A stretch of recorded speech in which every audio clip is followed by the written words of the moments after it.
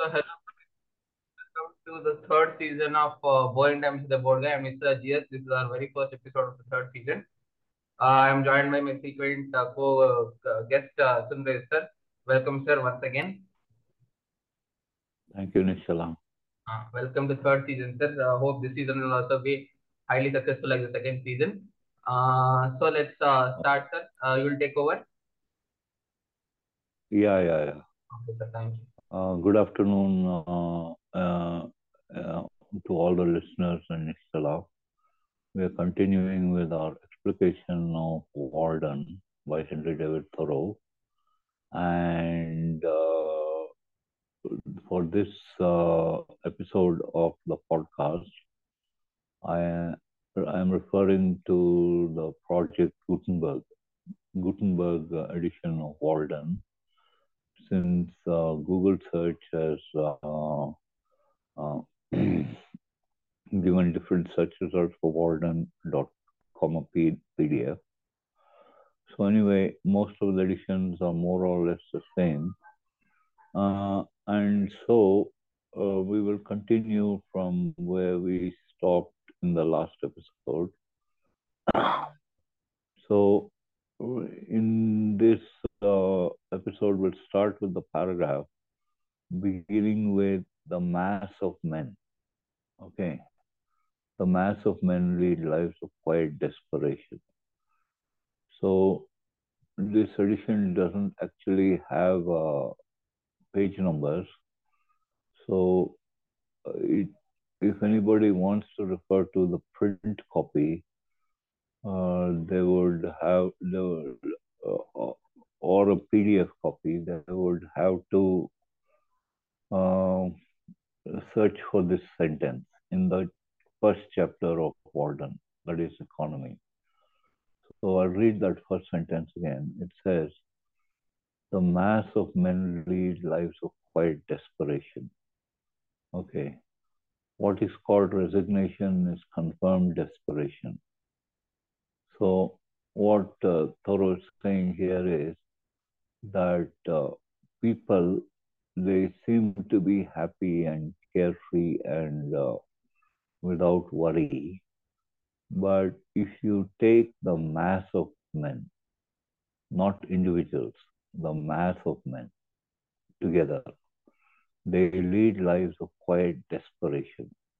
Now, the word desperation is defined as, okay, uh, the word desperation is defined as it's a feeling that you have when you're in such a bad situation that you're willing to take risks in order to change it.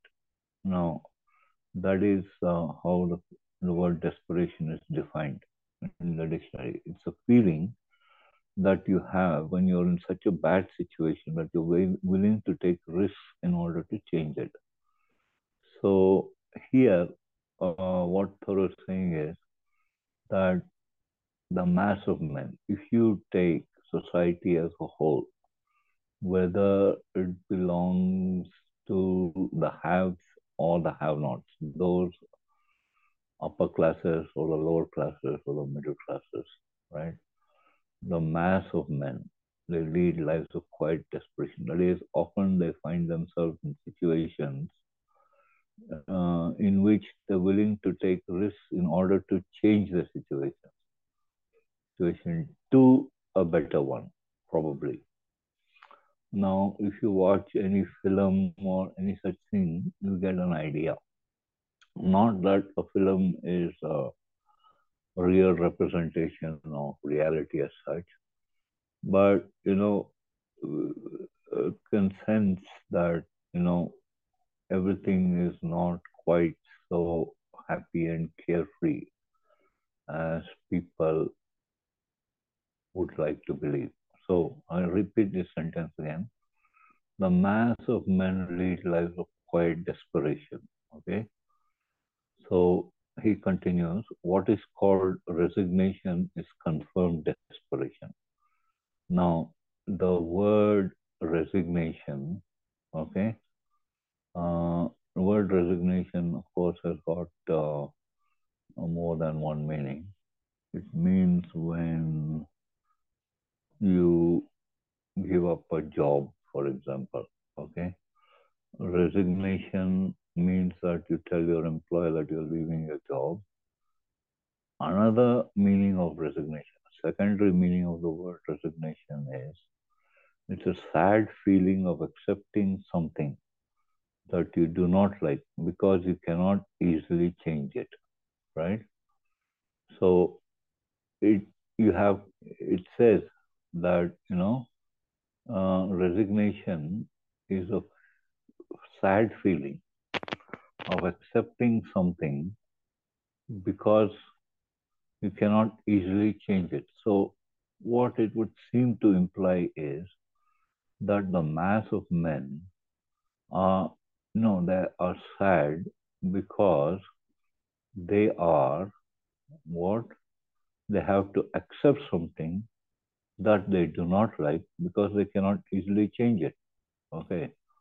So, for example, you can take a person in a job, which is not interested in. Okay. Okay.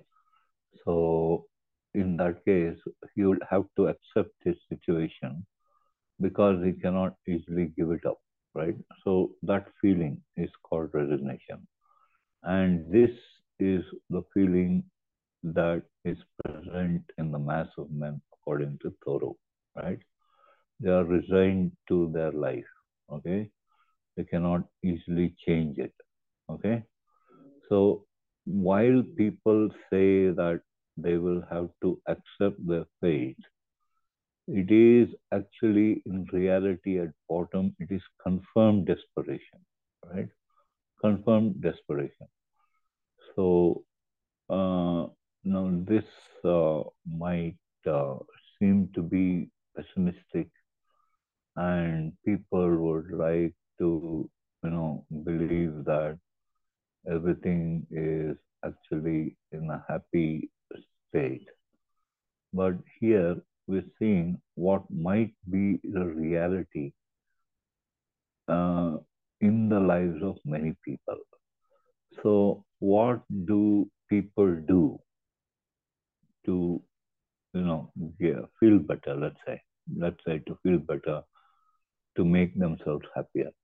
Here it says, here Thoreau says, from the desperate city you go into the desperate country and have to console yourself with the bravery of minks and muskrats, right? So people who live in the city, they feel this feeling of desperation, okay? They are confined to a situation they cannot easily change. From the desperate city, you go into the desperate country. So they go to the countryside to have a holiday, right? Into the desperate country. And there they think, because they're off the grid or, because they're surrounded by nature or because they are, in the calmness and tranquility of nature. Okay. They can, forget about their worries, right? But in order to forget their worries, they have to console themselves with the bravery of minks and muskrats. So, how do they get a bit of diversion from from their, from whatever is making them desperate? How do they get a little bit of respite from whatever is making them desperate? They have to console themselves with the bravery of minks and muskrats. So they go hunting. Minks and muskrats are animals. So they take a gun and they sort of, go hunting. And this will make them forget their, worries for a while, divert their mind, so to speak.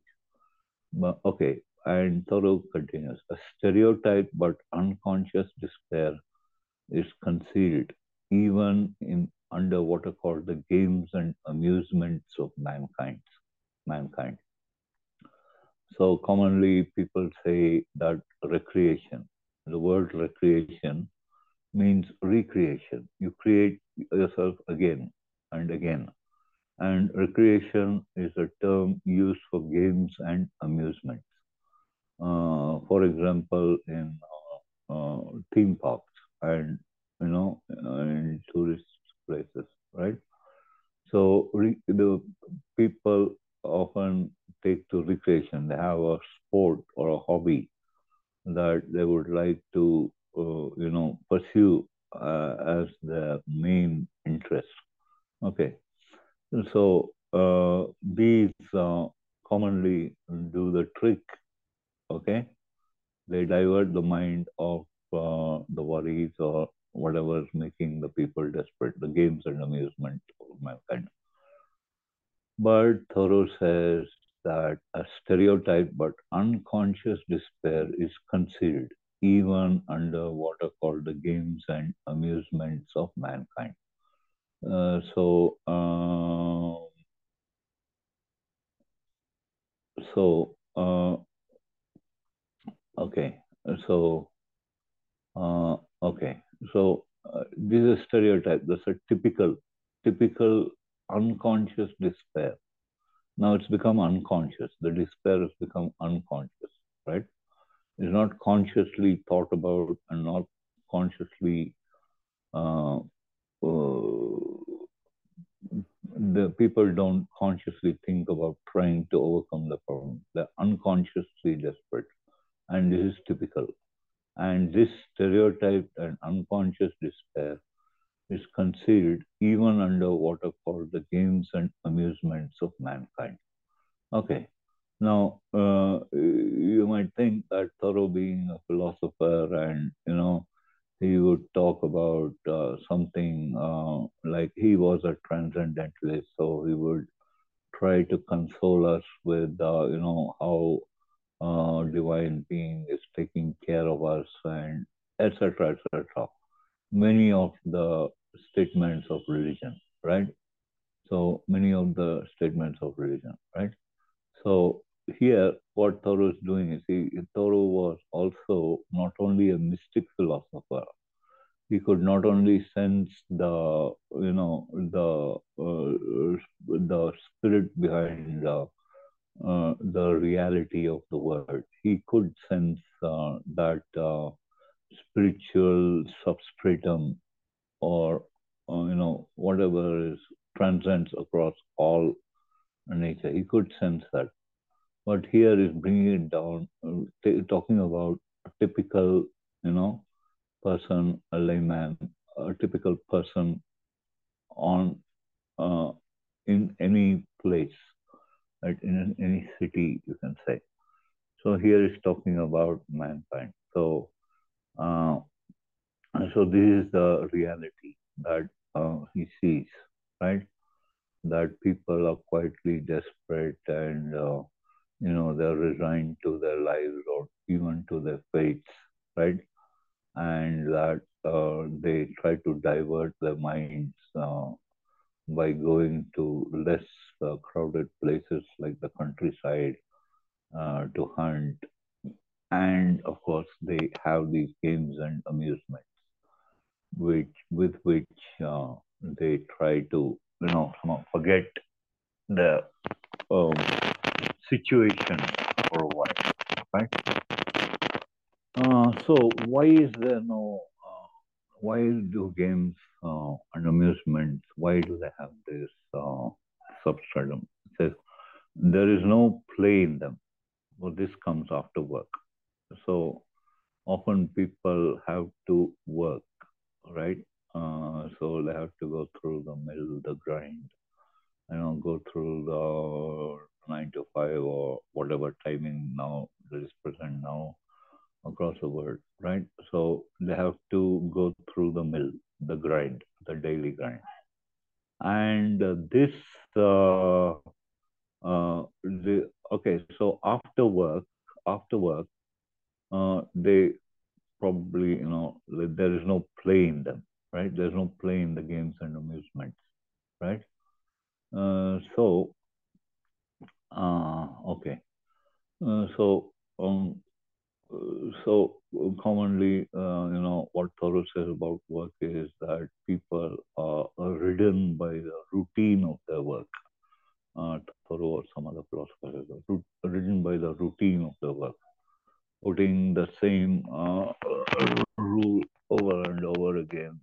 Okay, uh, applying it not just to one situation but to many different situations, all based on the same basic rule. So people have to work. So so uh, after work, they feel probably that there is no play in the games and amusements or in the hunting, right? Because okay, so the spirit of play, of course, is when everything is flowing freely, both the emotions and thoughts. They are flowing freely, and you're engaged in something which you're not conscious of, but in which you are, for example, let's say moving, like going jogging or something, right? So after work, they try to indulge in games and movements, but you know, uh, this burden of routine or whatever other factors may be associated with the work, it doesn't allow them to, free themselves of their craft, let's say craft, right? Because you can describe most professions as, crafts because you have to apply the same rules over and over again, right? So it comes after work. So it might seem, this whole paragraph might seem to point out that work is the element which produces this feeling of quiet desperation. You can understand, especially when you don't know how to do the work, right? That's when it really comes in, right? Then at that time, you probably, people probably be resigned. The other situation, associated with work, I mean, taking only this paragraph and trying to put it in the perspective of the word work, right? So what does work mean? That you have to follow a craft or a routine, or you have to not really be the emotional content doesn't come into it, right? So this might be the reason why people lead lives of quiet desperation. Okay, but here in the very last sentence of this paragraph, Thoreau seems to offer, you know, a sort of moral, let's say, right? He says, okay, what is the, um, okay, what is the, let's say, call it the moral of this situation that most people seem to be? It is that it is a characteristic of wisdom not to do desperate things. By desperate things, probably it also means all the accepted things we see on the news, like violence and all that. Okay, so this might be a product of you know um,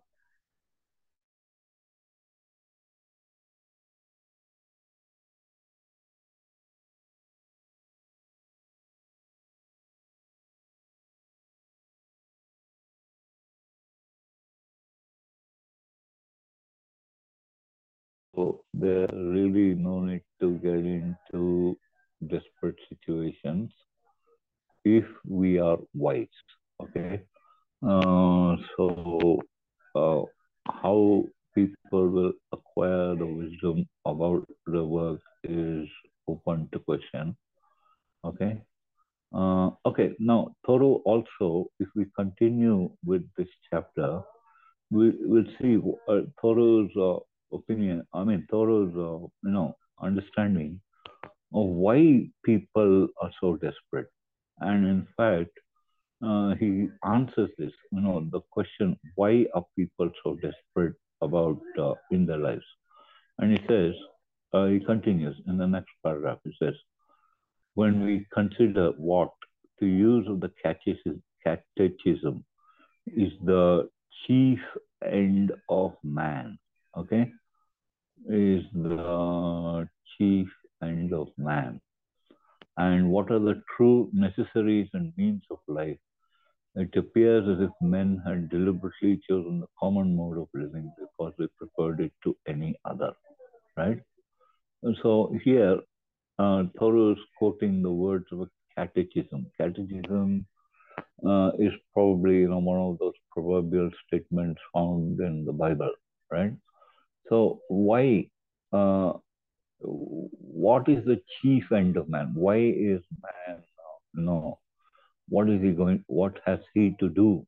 Okay, what's the chief end of man? What's the goal or purpose of what he does? And so, if we were to consider what it is that a person has to do, and what are the true necessaries and means of life. So here it comes down to it. In fact, I can go, okay, bit further in this chapter and quote Thoreau about when he tells us what are the true necessaries of life. See, the true necessaries of life, which nobody can do without, are food, clothing, shelter, and fuel, right? So without these, you cannot do anything, right? You cannot do without food, you cannot do without clothing, you cannot do without shelter, and you cannot do without fuel, right? In the West, you cannot do without fuel because it's so cold. So people have to, these are the true necessaries of life. You have to satisfy these in whatever way possible, right? And you also have to consider the means with which you get these necessaries, right? You have to consider not only the true necessaries, but also the means with which you get these few necessaries, four necessaries, right? So people, okay.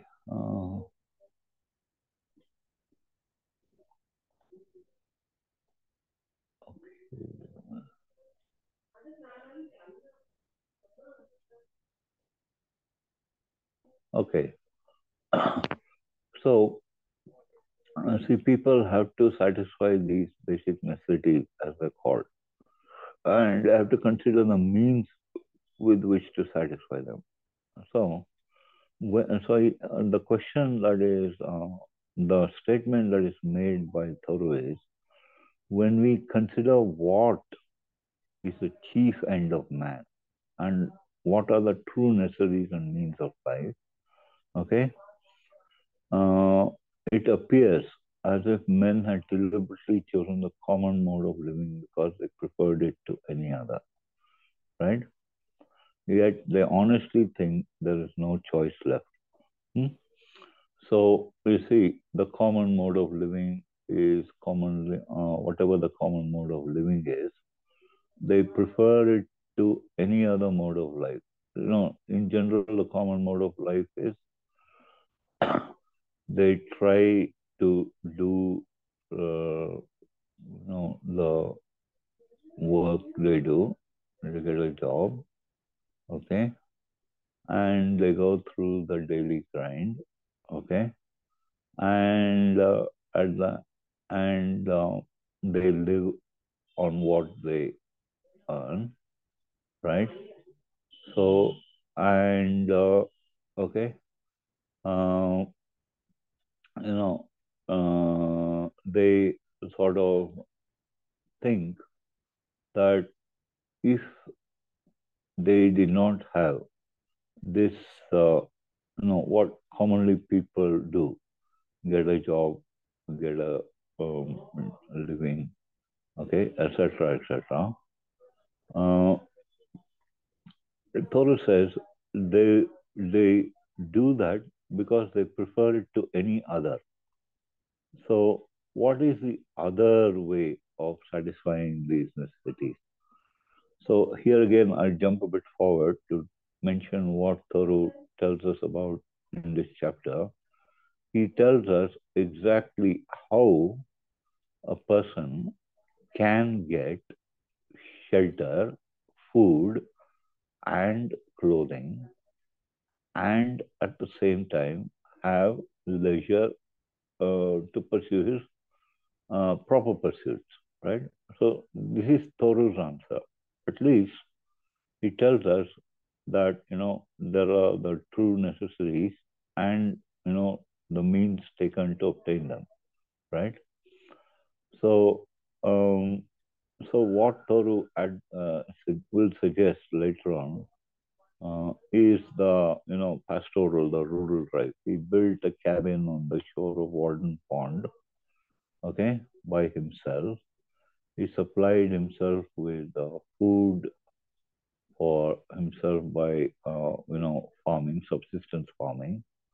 Not subsistence farming. He actually economized in everything, and he also provided himself with clothing. Thick shoes, thick pantaloons, thick shirt, coat, hat, etc. Right? And it's an experiment that he tried to see that if there are any alternatives to the 9 to 5 daily being written by the routine of the craft.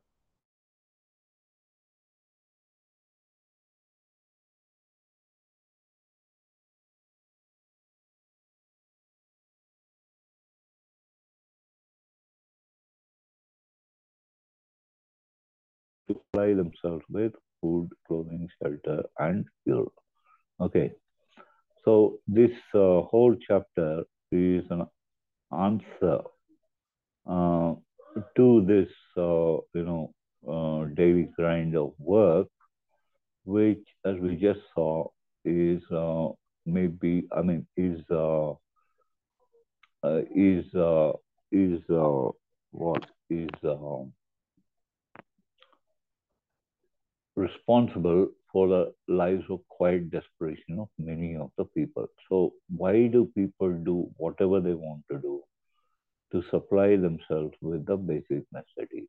Okay, and Thoreau's answer is that actually he tells us how we can earn shelter, food, and clothing, and still have time enough for our proper pursuits, okay, whatever we're interested in, for almost 6 months of the year. Okay. So, you can be free for 6 months of the year if you lead a pastoral life. That is, again, jumping forward. I'm jumping forward. Once you plant the crop and once you have to harvest it even, you have to, and you're supplied with food and, you build your own shelter and supply your own. You have almost 6 months of the year free to pursue your proper pursuits. So this is Thoreau's answer to modern life. Okay, so so to continue with this paragraph from let's say Thoreau says, yet they honestly think there is no choice left, right? Uh, and he says, but alert and healthy natures remember that the sun rose clear, right? So you see, you see, people are ridden by the routine. Again, I'm quoting that because that's what it is. Work is nothing but the routine and the application of the same old or different old rules to the same situation or different situations, right? When you have the routine of the craft, you tend to become sort of, dull like that. Okay. But Thoreau says, alert and healthy natures remember that the sun rose clear. So those whose minds are clear, okay, they see the sunrise new every day, right? It rises new every day. So every day there's a different possibility. Okay, every day brings a new opportunity or something like that, right? The sun rose clear, right? Every day is a new day, right? It is never too late to give up our prejudices. So here Thoreau is advocating that we give up prejudice, like we cannot do without this or we cannot do without that, right? For example, he says, you know, uh, there are as many ways of earning a living as radii can be drawn from one center. What it means is that you have to earn your living. There's no doubt about it.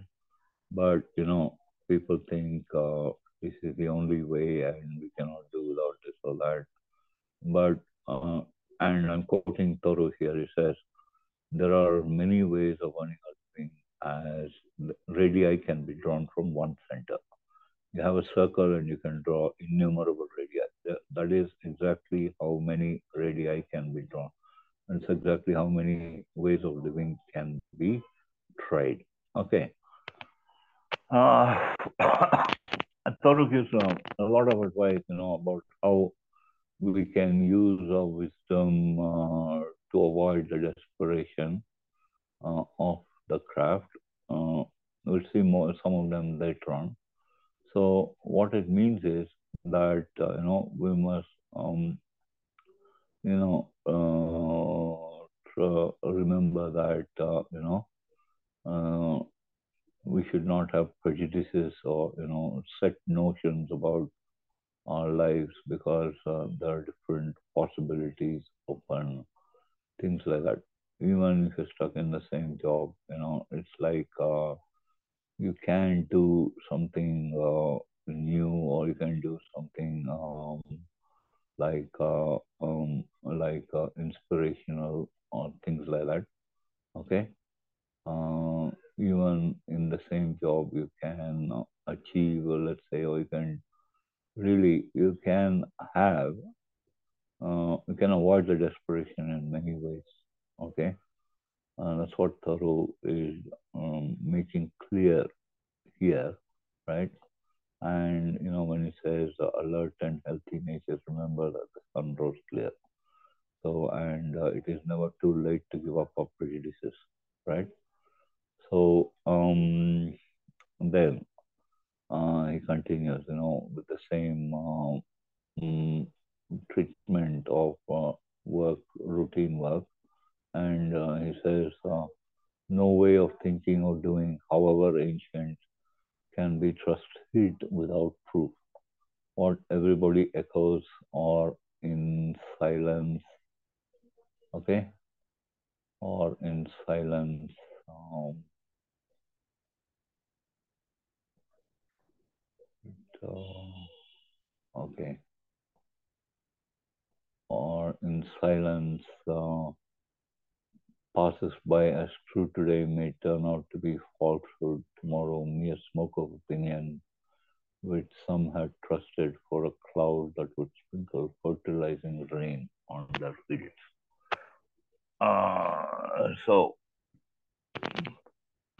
So what some people do is they echo what the other people true, right? They follow the beaten track. So some people echo what other people think of as true, and some others pass by it in silence, right? Whatever may be thought to be true or not true today may turn out to be falsehood tomorrow. Whatever we think is real today may turn out to be falsehood tomorrow, right? Whatever we, okay, and this thing, this whatever we believe in may be mere smoke of opinion, mere smoke, right? It just vanishes. which some had trusted for a cloud that would sprinkle fertilizing rain on their fields. Some people might have thought, it would better their condition, or they would trust their whole, whatever thing they can afford to, whatever they can afford to, um, wager, let's say, right? Okay. And they would think it would sprinkle fertilizing rain, right? But it may turn out to be mere smoke of opinion, right? So this shows, that people depend on this or that, but it may turn out to be, like a figment of the imagination. Okay. Um, okay. So, uh, as an example, Thoreau gives this, makes this statement. What old people say you cannot do, you try and you find that you can. So commonly, people who are, stereotyped, you know, people who are old and let's say call them, for want of a better word, we'll call them veterans. Okay, what old people say you cannot do, you try and find that you can, right? So people generally say, no, you can't do that, and it's impossible, and you'll never succeed, right? But if a person tries, he find that he can, right? So here, okay, old dates for old people, and okay, new dates for new, right? So you know, the older generation have done what they could, and they have succeeded, okay, to an extent, right? Old dates for old people and new dates for new. But it doesn't mean that the rules which hold true for the older generation should also hold true for the newer generation, okay, the younger generation. So, times keep changing, and, we have to adapt to the situation, things like that, right? So, here what Thoreau is saying is old deeds for the old people and new deeds for the new.